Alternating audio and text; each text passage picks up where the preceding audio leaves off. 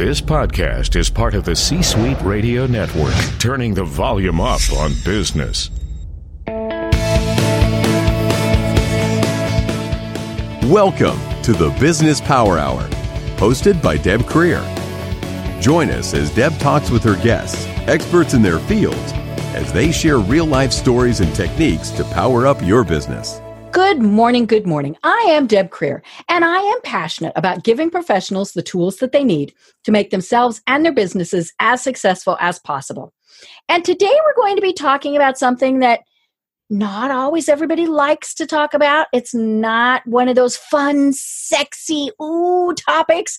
We're going to be talking about taxes, and I need a sound effect. Dun, dun, dun, dun. The IRS. But what we're going to be talking about is how to keep your money, and how to do it in ways that are permitted by the IRS. Let me emphasize that. This is not hiding money. This is not doing things we're not supposed to be doing. These are things that we should be doing, and the tax code is set up for us to be doing this. But unfortunately, we don't even know about it. So please join me in welcoming Diane Gardner to our program today. Welcome, Diane. Deb, I'm so happy to be on your program, and we're going to make this fun, believe it or not. We are. I had so much fun chatting with you before we started the program, so I know this is just going to be great. Well, let me tell people just a little bit about you, and then we'll jump into this. So Diane Gardner is a certified tax coach and best-selling author whose proactive planning approach helps clients dodge the tax bullet. Her tax coaching sessions have resulted in a combined savings of over $3,151,006 to date.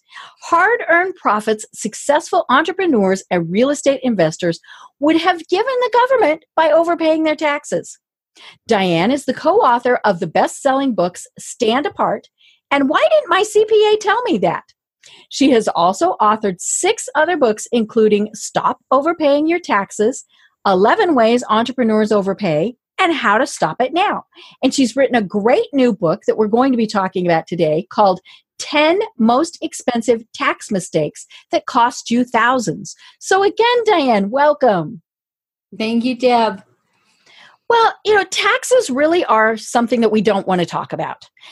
And the problem is we need to be talking about them because the tax code is so big and so complicated that for small business owners and for entrepreneurs, we don't have a clue, but more importantly, you say the words IRS and people are like, oh no, and we get afraid, we don't want to talk about it. So the problem is we do the absolute minimum. We don't want to push the envelope. We don't want to take anything extra because we don't want to get audited. And we always think, well, I don't know if I should.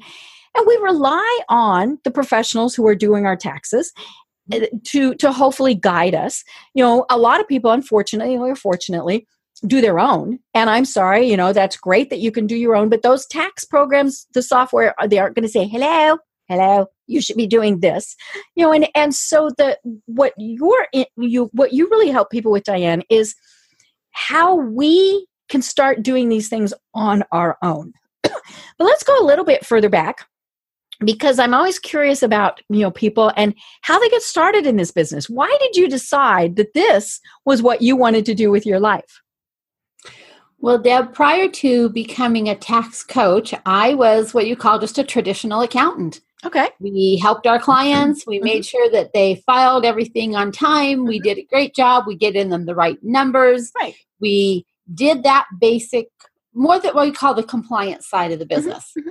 Well, it was okay. I wasn't real thrilled with my business. I was kind of bored with it. And then the recession hit. Uh-oh. And we all know what happened during the recession. Mm-hmm. Thousands and thousands of small businesses went out of business. Mm-hmm. Right. Well, a whole bunch of those small businesses were my clients. Oh. Because they were in the construction industry or the real estate industry or in one of the industries that supports them. Mm-hmm. And you'll have those ripples went out. Right. And I sat here looking at my clients going out of business and going, if I don't do something different, I will be next. Right. At some point down this line, I will be next. Right. I had just bought a commercial office building the year before at the top of the market. Owed way more on it than it was due. Right. It was worth at that point. Me and millions of others, and knew I couldn't get out from under the building. So I had better come up with something that was going to be able to generate some revenue, keep my staff. I didn't want to lay anybody off. That type of thoughts were going through my head, and decided that I needed to take the advice of my business coach, who said, you need to find a niche and start working in your niche. And you can't just be a general accountant, because you're going to die if you do. And so I started digging and looking, and came across the American Institute of Certified Tax Coaches, and took their training and went, this makes sense. Instead of just telling my clients, oh, by the way, Deb, you owe $33,000 this year, or $13,000, or whatever that number is, I get to say, Deb, because of the planning that we did, you only owe $13,000. Now, had we not done this planning, it would have been $53,000, or whatever the magic number is. And then we get to celebrate the savings. And that puts me in a much different aspect of the tax code. And I always tell clients that the best thing in the world is I get to be a tax superhero. Yay. Instead of the bearer of bad news. I'm the superhero. And that's way more fun place to work than being on the other side of that. Right. Well, and the tax code is ever changing. And the thing with many CPAs is they don't have time to delve into all of the changes. And so that's why it's great to be working with a specialist, even if it's, just setting things up. And, and then filing later is different. But that's one of the things that you specialize in, is the planning stages, as opposed to, we take our box into our accountant and we say, here we go, here's everything. By then it's too late. We didn't do things. Now, we might be able to go back and refigure some things, but there were many things that we could have done that we didn't. And that's where you come in, and that's with the planning. Yes. We want to plan today so that when we hit the end of the year, we're set up great. We know that we can harvest the savings that our planning has produced. And we're not trying to do that Hail Mary pass at the end of the year and take What can I deduct? Yeah.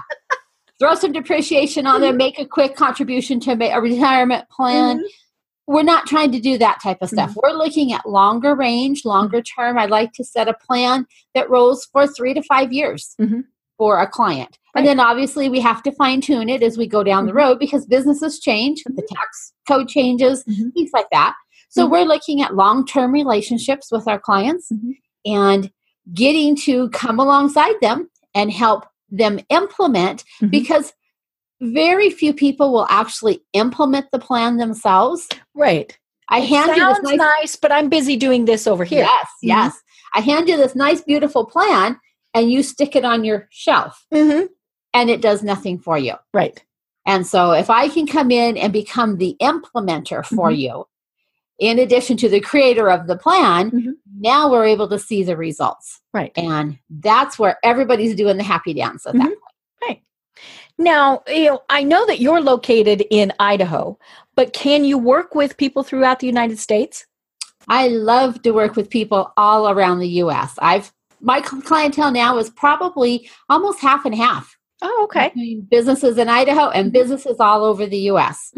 And I've met some of the neatest people through my podcast interviews, where they've heard me and what I've said resonates with them. And then they reach out, and we're able to offer them a free tax analysis that we do, where we can just sit down and take a look at their last couple of years' tax returns and have a conversation. Right. Sometimes I find mistakes or missed opportunities, and we're able to hop in and amend. Other times that doesn't happen so much, but it's just a nice chance for a conversation, get to know each other before we decide if we want to work together. Right. And technology is great. You don't have to be in the physical location with somebody. You can do Zoom, you can do all sorts of things. You bet. Yeah. And Zoom is one of my best friends, because it allows me to come right into your office, your living room, whatever, we're meeting. Right. And it's almost the same as being face-to-face. Not quite, but almost. It's way better than just a phone call. Right. Definitely. Yeah. And I would imagine, especially with what you do, it does help to see the people, because body language is going to be very important in something like this. I can be saying, oh yeah, Diane, this is great. But I'm thinking, oh my God, and so, when we can see each other face to face, it helps. It does. And it helps me kind of know if I need to slow down and maybe come back and reword it a different way. I work really hard to not use a bunch of accounting lingo when I'm talking with clients, but sometimes I need to rephrase it just a little differently, because, like you said, their mouth is saying but their face has got this deer in the headlights. The deer in headlights. Yeah. So then we'll back up and we'll go back through it again in a little bit different fashion, and usually by then they're saying, okay, now this is making sense. So I much prefer the Zoom type meetings as opposed to a phone call. Yeah, for the most part, people have the technology. Usually, yes. And I love to send out FedEx packages with a little email ahead of time that says, you have a package coming. Please do not open it until we're on Zoom. And they're just so itchy to get the thing open. And once we get on Zoom, they get to open their package, because I don't want them digging into everything that's in there and just totally getting overwhelmed. I would rather lay it out a piece at a time for them so that it makes sense and it becomes an asset, not a liability to them. Right. And it can be overwhelming, even if we love the IRS and we love paying taxes. It's big, and especially for a small business owner, an entrepreneur who, that part of their business, they don't even really have time to think about, because they're trying to make money doing other things. And let's be honest, it is confusing. And, and it doesn't help that every time we talk about it, we say, oh, it's very confusing. So then your first thought, well, I can't even try it, because I'm just going to get confused. And we hear, oh, the tax code is this big and yada, yada, yada. Well, yeah, the tax code might be that big, but clearly not all of that applies. And, so that's where it does come in to where we have to have someone like you to work with to say, okay, this pertains, and this pertains. And you didn't even know that those three things existed. Right. Because so often we live in the land of, I don't know what I don't know. Right. And once those lights come on, then that makes a whole completely difference in the conversation we can have. Right. Yeah. Well, I read your book, and again, the most recent one is 10 Most Expensive Tax Mistakes That Cost You Thousands. And some of it I knew, most of it I didn't.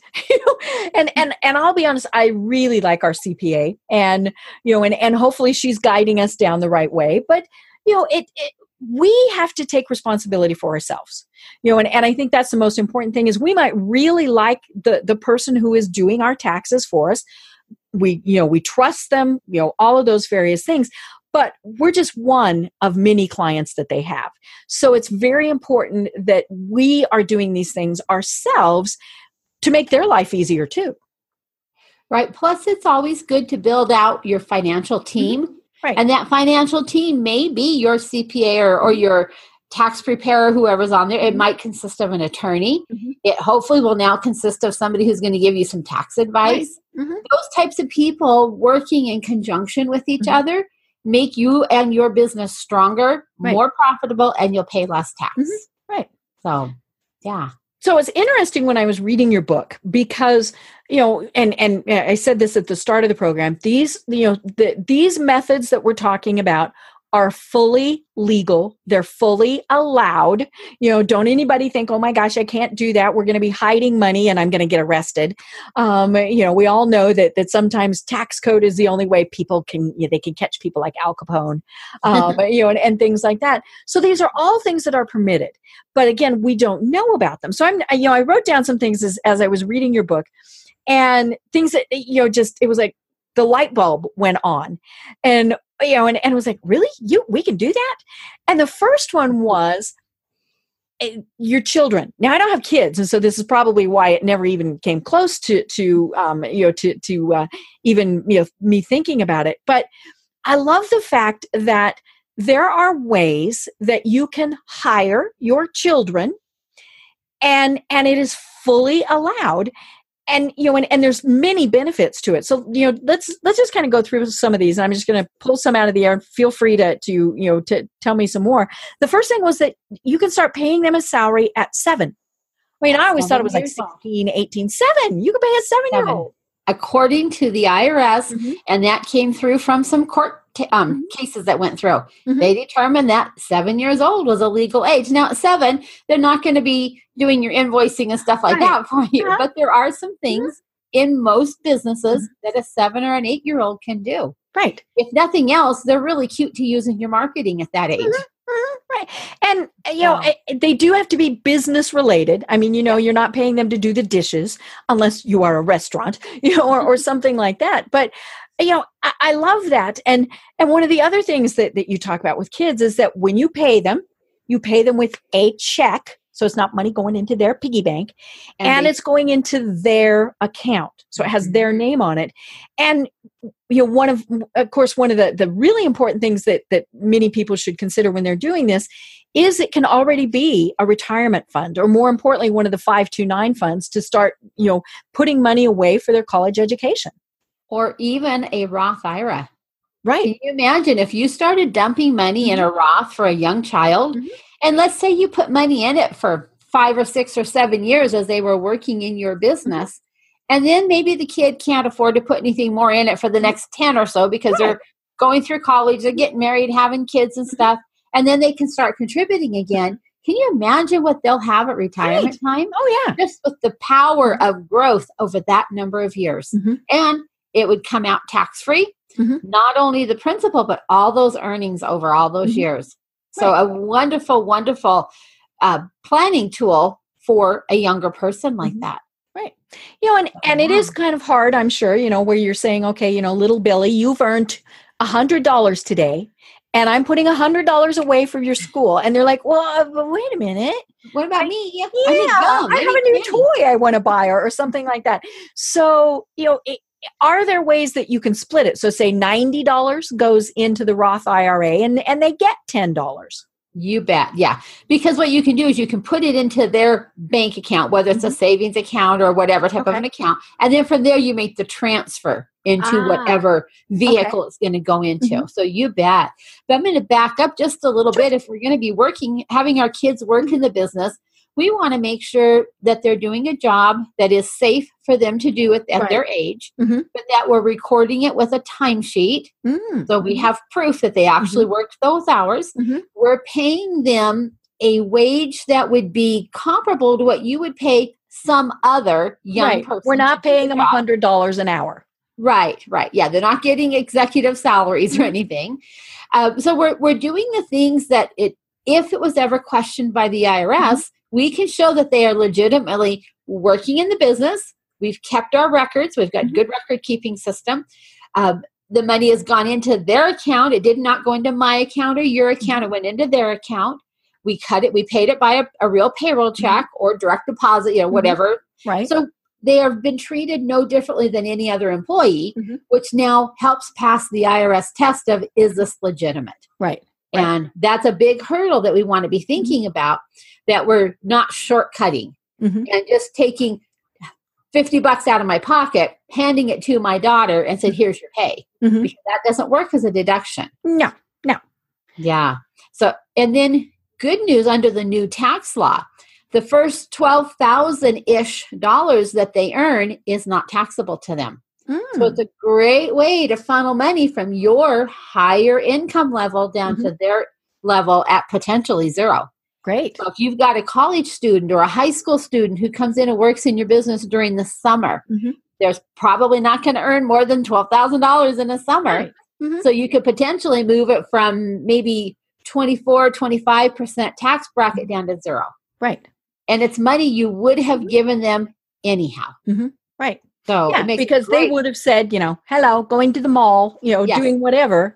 And hand is out. I need, I want. Right. Yeah. And it is important that they are doing the work. We're not saying you're just faking it, because they need to learn to do the work. I mean, this is something that you're teaching them. It's skills that they're learning. And some of it might be who knows what it is? It could be things like, say you're getting ready to go to a special event and you're a sponsor, and so you're doing 200 goodie bags. They can help stuff the goodie bags. You bet. And so what I'm trying to ramble about here is that we're teaching them to be responsible also, and to do some of the job duties. And if I had a kid, there would be things that I could have them do. You bet. And we're teaching them the value of money. We're teaching them work ethic. Plus, we're putting something on a resume for them for down the road. Right. It counts. Start somewhere. And so we're dropping something on that resume for them. So all those things over and above just the tax planning opportunities. Right. And again, it's 7 and up. That just baffles me. Yeah. Why they chose 7, who knows, but the IRS did. Right. Yeah. 7 is kind of an odd. For many, I guess that's what, first grade, maybe. Probably. Yeah. So the poor kindergartners, they're out of the loop. But once you got to hold off. And so that fascinated me. And if anything, if people listening or watching, that is something to that you should really keep track of. Now we're talking about children, but what if it's grandchildren, nieces, nephews? Somebody like that. Flip it around. What if it's parents? Right. What if a family member in time where we might be helping our parents down the road? Right. Is there something in your business you could help that parent with who may be surviving on just Social Security or Social Security and a small little pension of some sort? I did this for years with my own mom in my business. She couldn't make it on just her Social Security. So she came in and she folded newsletters. She typed down files. She took out the trash. She did stuff like that around the office, and she got a paycheck for it. Right. It's money I would have given her anyhow after tax deduction, moved it to a pre-tax deduction by having her come in the office and do these little things. So it's a great strategy for any family member that you're potentially helping out. Whether it's a child, a parent, a niece, a nephew, an aunt, or uncle, any of those types of things. It's a great way to help your family and potentially bring that money from an after-tax deduction into a pre-tax deduction. Right. Which is a win-win for everybody. Right. Now, does it need to be a family member? What if it's the neighbor kid? Definitely. As long as you hire them in your business. Yes. Okay. And obviously, as you said, do all that paperwork. So you're going to have, now whether they're 1099 or W-2s, and that's a different discussion because there are, different things with that. But, they need to be treated just like they were a 25-year-old employee. Right. Great. Yes. Well, now, one of the things that, I've always been fairly conscious of are the tax deductions and things that are allowable for home offices. But I think many people don't quite understand that concept. And so, let's talk a little bit more about that, because I've had people who have said, you have one book in your office that's not business related. Nah, doesn't count. Or you're working at your kitchen table. All of these various things. So let's start with, is there a definition, or what qualifies according to the IRS as a home office? So Deb, what makes it qualify is that we use it regularly and exclusively for business. And that's where people sometimes fail. They'll have the spare bedroom, but it'll have a bed in it. Right. And when the grandkids come over, they sleep in that room. And so they can fail the test that way. So I always tell my clients, if you're going to use the home office, you set it up and you take a picture, and there is no bed in that picture. Right. Or it might be a futon, but no. We make sure that we definitely have set up a space. It does not have to be a whole room. Yep. It can be a corner of the house. Now, the kitchen table doesn't work well because we can't pass the exclusion. You should probably have a meal there on occasion. Yeah, at least once in a while. Find the table and serve some meal. Yeah. But it is a very misunderstood deduction. When I first started out in the tax world, anybody who claimed a home office was almost guaranteed of an audit.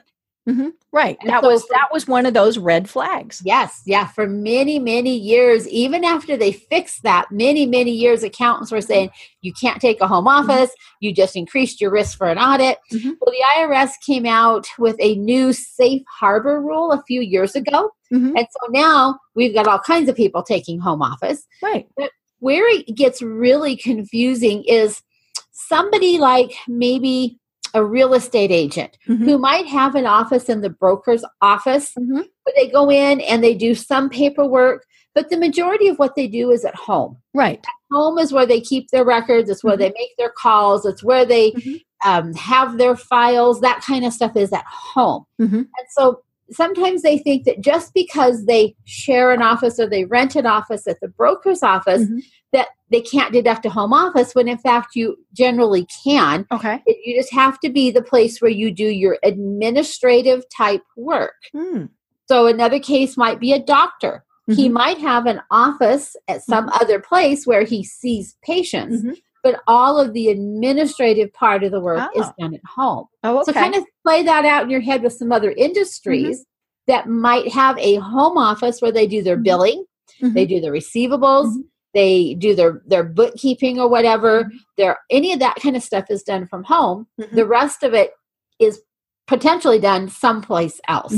Right. And we've had several court cases that have actually clarified that. And so now we know that, yes, in that situation, a home office is still deductible. Right. Well, and one of the trends, in the last several years is the shareable space that you can rent. And so you can go in and they've got, desks, they've got conference rooms, they've got whatever. A lot of people use those because then they have a physical address. They might have somebody answers the phone, things like that. But again, they still might be doing 90% of their work at home. You bet. Yes. Yeah. They just need that physical presence to lend some credibility, or it's a quiet place to go do their writing or whatever it is that they do. But I bet you the record keeping in that part of it is done at home. And so they would still have their home office. And, I love that it doesn't necessarily have to be a separate room. Normally it is your spare bedroom, right? Everybody has one of those. But you might not. I mean, you might have people in all of your bedrooms. So if you have a desk in the corner of, say, the living room, that's all you use it for, that counts as a home office? It can count. We pick up what that square footage is, and we can take that as a home office. Yes. Right.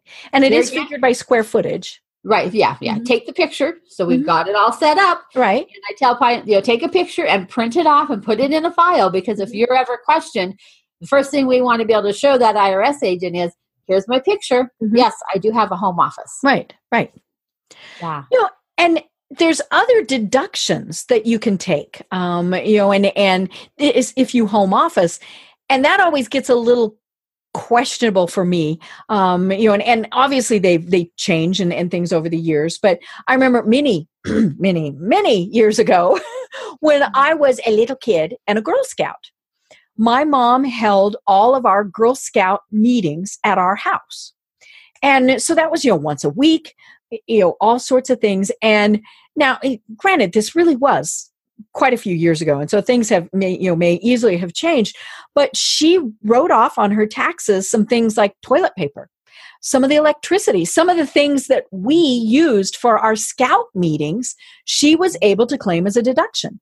Right, right. And that would be more on your itemized deductions, your out-of-pocket volunteer expenses.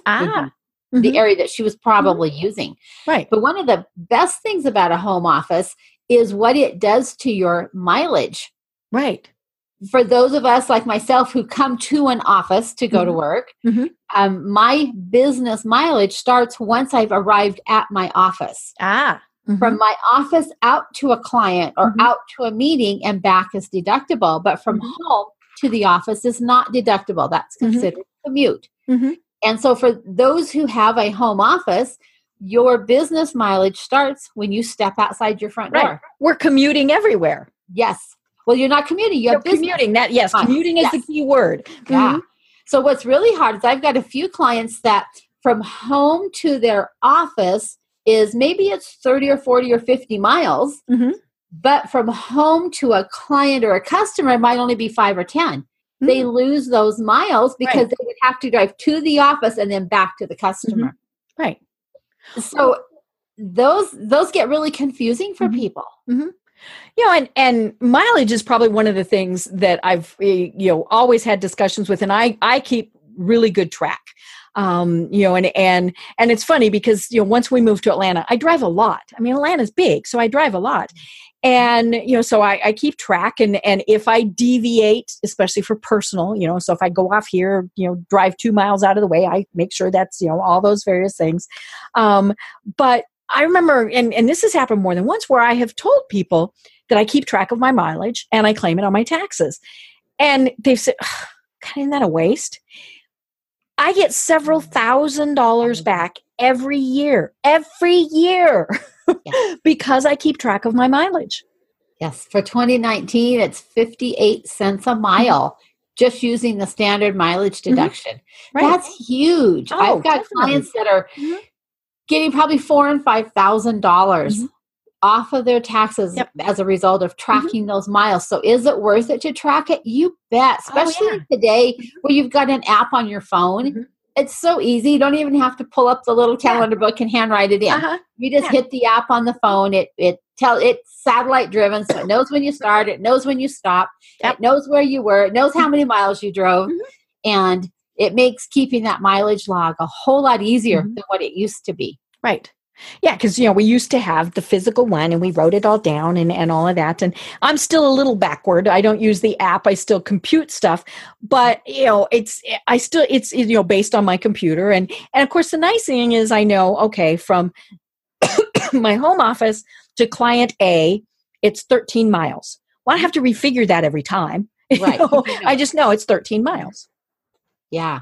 Yeah, I do a lot of that myself because I go to the same places. And so you just know what those amounts are and calculate it. And depending on the type of business that you're running, you're either going to just take it as a deduction on the tax return, or you're going to have the business reimburse you for it through an accountable reimbursement plan. So just different entity types have it handled a little bit differently. Right. And for some businesses, they're actually using their vehicle as part of the business. They're delivering, they might have signage on their vehicle, all these various things. And it's funny, I have a friend who has signage on her vehicle. And I remember, now this was, again, several years ago, she was told it needed to be permanent signage. So that she was always, her car is advertising all the time, as opposed to the magnets that peel off. It's very interesting, all the things that just pertain to your car. Well, and actually the magnet ones work just fine. IRS says they're great, but the only part you're able to write off in that instance is the cost of the signage, right? Whether it's magnet or permanent. Just because you put signage on your car does not mean 100% of your miles are business, right? Yeah, even though you're advertising as you're driving around, right? No, that doesn't count. But we do have several different industries out there where their cars or their trucks are out constantly. They're doing service calls, technical calls, installation calls, that type of stuff. Generally, we handle mileage different in that situation, especially if there's more than about 4 or 5 vehicles in the company. And we'll put them on a depreciation schedule and we'll track the actual costs, usually by vehicle, so we know what it's costing them to operate each vehicle. So it gets into a little bit more record keeping than just keeping track of your miles. But yeah, if they're exclusively using that vehicle for their business, they're not driving it to the mall, they're not doing whatever, I would imagine that you could include things like new tires, maintenance, all of those various things. Yeah. And then if that vehicle has a gross vehicle weight, GVW, of over 6,000 pounds, it gets handled differently on a depreciation schedule than if it's under. And so my clients more in the construction industry where they have trucks and stuff. We're always making sure now when you buy that next truck, it will be over 6,000 GVW, right? Yeah. It'll yes, be ma'am. bigger, and so, but So then we make sure that they're doing that because it's a huge difference depreciation wise for them. Right. So all these little tentacles that come out of one little topic. Right. Yeah, like I said, I'm when I start talking to people about vehicles, they're always just amazed, or they'll tell me, "I don't drive that much," and it's like, and so I tell them, keep track for a month. If you keep track for a month, and it really wasn't very much, then, maybe not worth it. But, my guess is you're going to drive far more than you thought. And I love the fact that there are also different ways to compute it. You can do an average, you can do all sorts of things. Your book explains all of this. And then, of course, I thought, no, that's why I hire somebody to do it. Right. Yeah. As long as you have your miles, then we can do the other part for you. Right. Yeah. Yeah. So are there any other home office things that many people just completely miss? I think we've covered the biggest one is the actual expense itself. Mm-hmm. So by taking a home office deduction, we're able to deduct a percentage of either the rent or the mortgage interest and the property taxes. Mm-hmm. Now that becomes a bigger issue than it used to be, because under the new tax law, you're on your itemized deduction schedule, you're limited to $10,000 for property taxes and other types of income taxes. Mm-hmm. And so somebody who lives maybe on the East Coast where the property taxes are considerably higher is losing out part of their property taxes. We can take some of those over on the business through the home office. Mm-hmm. And then they don't lose quite as much. Mm-hmm. So this is a little side note there. Yeah. What about things like your internet access? All of those things now obviously, especially if it's a home office, unless you have a dedicated line, can you do a percentage? Yes. Yeah. We do a percentage of internet. Mm-hmm. Their cell phones will come into play with a percentage of their cell phone. Mm-hmm. So and that's kind of on a case by case, trying to figure out about how much use is personal versus business. Right. And then take those percentages accordingly. Mm-hmm. Yeah, like my cell phone, it is my business number. It is the number that I use, on everything. And my voicemail says, "Hello, you have reached the Office of Wise Women Communications." And do I use it for personal? Yes. But we in an office, you make personal calls too. You bet. But yeah, so it's just kind of one of those things to be thinking about. Well, and thankfully, the IRS has taken away the requirement that none of us ever met, that we were supposed to keep a log for every one of our calls made on our cell phone. Unless you're an attorney, attorneys keep track of minute by minute. Right. Yeah, but they did away with that, which makes much nicer, because I don't have anybody in any of my clients that ever kept that log up. Right. Yeah. Well, and even if you're using it for business, you're probably still going to chit chat a little bit about personal, and that gets very complicated. Yeah. Yep. Yeah. Well, the several other things that I picked up when I was reading your book, obviously, I think probably the biggest thing was, I need to have somebody like Diane help me, because it's just very complicated. But, one of the things is, what type of business are you? And I mean that as in, are you an S Corp, a C Corp, an LLC, all those various things. And, I've had guests on my program before, that is one of the things that we always talk about when you're starting your business, is you absolutely need to become an official legal entity for a variety of reasons. And so, in many cases, you need to talk to an attorney, all those various things. But, for many people, when we're just starting out, we took the easiest way. Mm-hmm. And so in your book, you talk about the fact that the easy way might not still apply. So tell us a little bit more about that. You bet. Because sometimes I won't say sometimes, most of the time, over being in business for several years, you will outgrow that beginning entity type. Right. And what started out at the beginning was nice and easy and it worked and everybody was happy, now starts costing you money. Mm-hmm. And I'll use the example of a sole proprietorship or a single member LLC. As we get going down the line and we're starting to make some profit, we can be overpaying self-employment tax by thousands and thousands of dollars and not even know it. You're just wondering, like, oh, my tax bill is so high. Grumble, grumble, grumble, write the check, move on. Mm-hmm. And not even realizing. So I've had clients that when we did their tax plan, we've realized they were overpaying their tax by $20,000 or $30,000 a year because they were in the wrong entity type for where they are today. Right. And let's be honest, IRS isn't going to say, no, here, we're sending you money back. You give it to them, they keep it. And what's funny is the governmental accounting office, publishes every year a figure that they estimate, and I think it was something like the point of like $2 billion is overpaid in income tax every year. Right. They'll say that, but they won't tell you that you are probably overpaying your taxes. Yeah. Well, and again, it's because we get confused, because we don't want to rock the boat. We don't want to test anything. It's so funny. Before we started the program, I was saying that I had gone and gotten my hair cut today. And, maybe I could claim that as a business expense. Now, part of what I do is clearly this, it's my image, and if I looked, unkempt, all these various things, and people might not watch me, especially a business program, but those are kind of some of those iffy areas, but yeah, there are things that we do need to consider. I know people who, for example, public speakers, their wardrobe, and they only wear those clothes when they're speaking. So basically, it's like buying an office supply.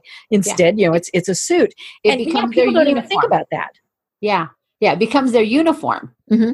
Right. And that's what they wear when they're speaking. Right. And so in that case, then it potentially is deductible, where you and I, if we were to go out and buy a suit, may not be deductible because that's not something we would use in the general course of our business. Right. So the IRS says it has to be necessary and ordinary for the industry and the type of business that you're in. Right.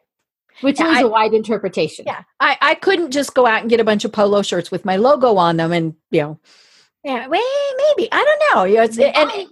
You might under advertising and marketing. Oh, that's true. Yes. Yeah. And I think that is where it gets tricky, is there are different ways to categorize things. Business meetings are kind of those big iffy things. Is food consumed at the business meeting? Did you have to pay, like say a chamber of commerce, you had to pay $30 to attend. Well, okay, but you ate there, so does that mean you have to write off $10? All those various things. Well, and a lot of that goes back to, did they break it out on the invoice? Aha. So if it just said $30, I get $30. Generally speaking, yeah. Oh, okay. Now, I won't say for sure, but generally speaking, yeah. Mm-hmm. Yeah. Well, and so, obviously it depends on the event. If it's truly a business meeting, so maybe they do once a month, they do an educational seminar. Good example. That is pretty justifiable as a business thing. If it's, hey, they've done a casino night, maybe not. Maybe not. Yeah. Yeah. Right. Because under the new tax law, things like entertainment are no longer deductible. Right. So then does that fall into the entertainment realm, or is it still a business meeting? So as you're planning your own events, or any of your listeners are planning an event, we want to make sure that whatever type of event we plan, we make sure that there's some business chunk in there somewhere, so that we can deduct the evening or whatever the event is. At least yes, we might feed them because we brought them in over the lunch hour, during the dinner hour, or something along those lines. But we've talked about our business, we've talked about marketing, taxes, we've talked about something, and we've prepared an agenda that they may or may not see, but we've prepared an agenda that we have in a file if it's ever questioned. That this is what we did, here's what we talked about. You keep that business flavor to it always. Right. Well, and even in, say, your promotional materials, include things like, make sure you bring, let's try this again. Make sure you bring plenty of your business cards, because you never know who you could meet. I mean, that sentence right there makes it, it gives it a little bit of a business flavor to it. Yeah. So making sure that as we do things, we're always stopping to think about, how can I make this deductible more than, is this deductible? Right. Because there's usually, not always, but usually a way you can do it if you structure it correctly. Right. And if you're willing to do that, go that little extra mile of making sure that you've dotted those I's and crossed those T's, then we have a nice little deduction there. Right.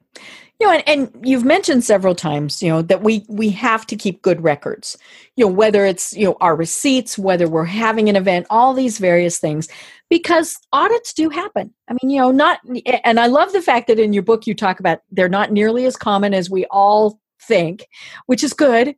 Still one in 100. So that's still, like that. Yeah.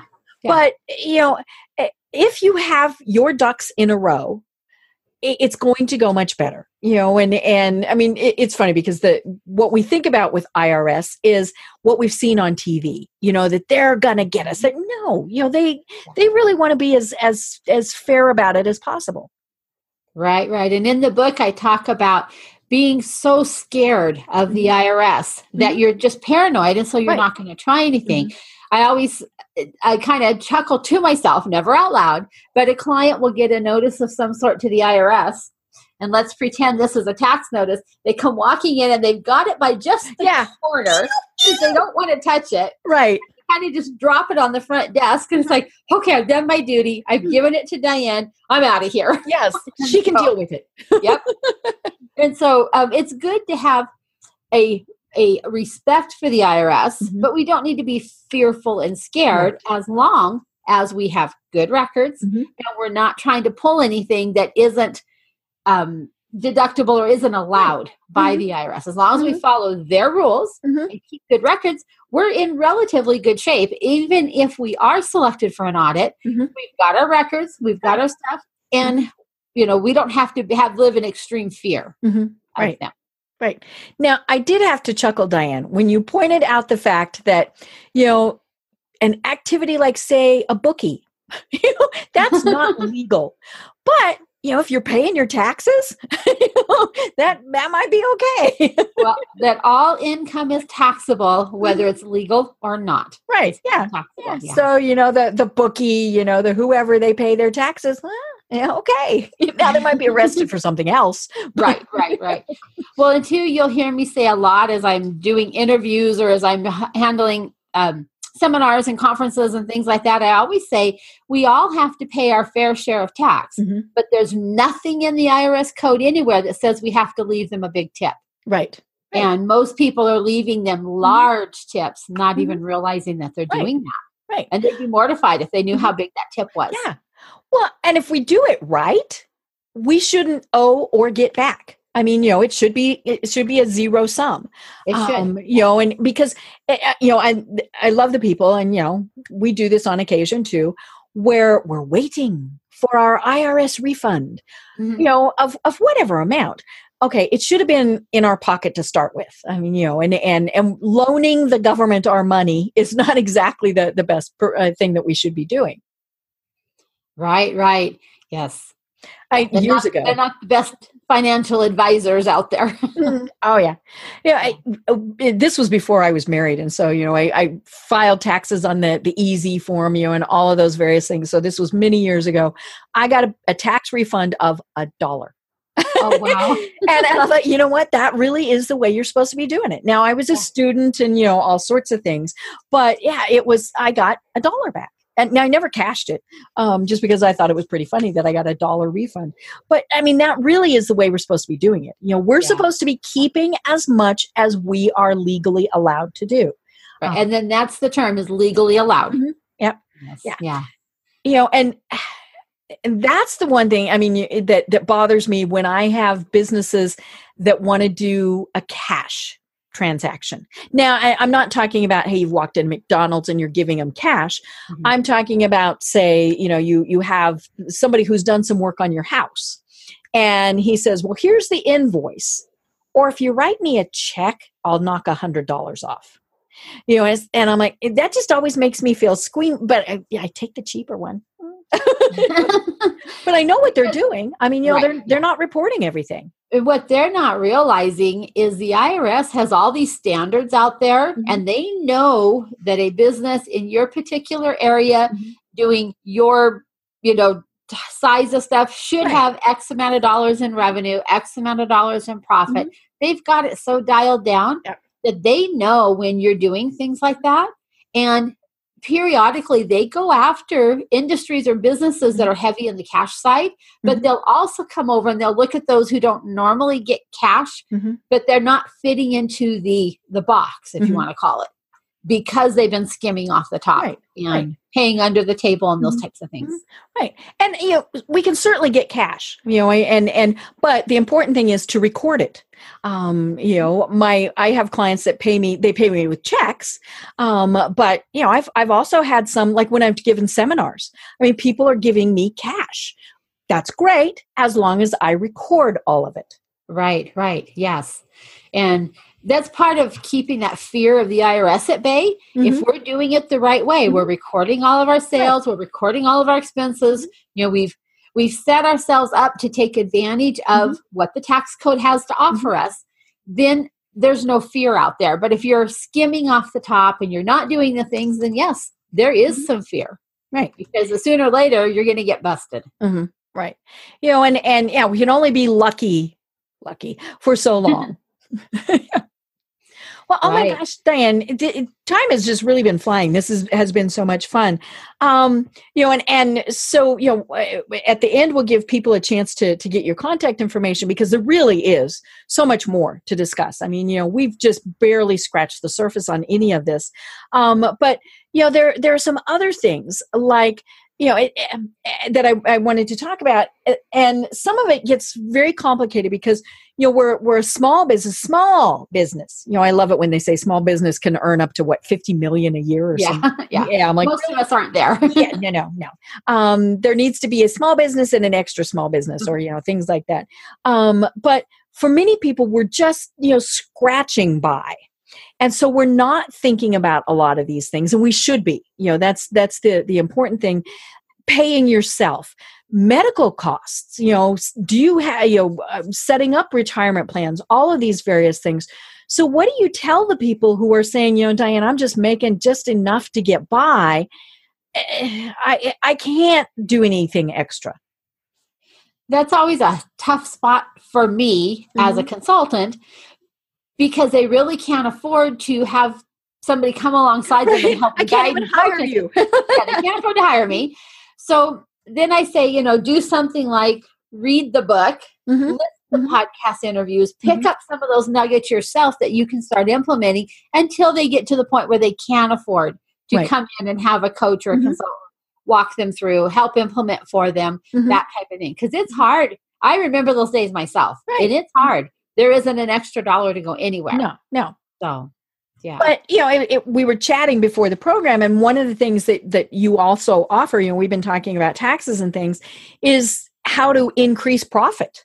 And so to kind of tie it all together, because, we pay more taxes because we've made more money. Right. And look, I have a sound effect. Cool. I love it when I get to do my sound effect. But, it is something that you offer. And we didn't even have a chance to talk about that. Yeah, I'll have to come back and talk about profit planning. Yes. Because in addition to a certified tax coach, I'm a certified profit planner. Right.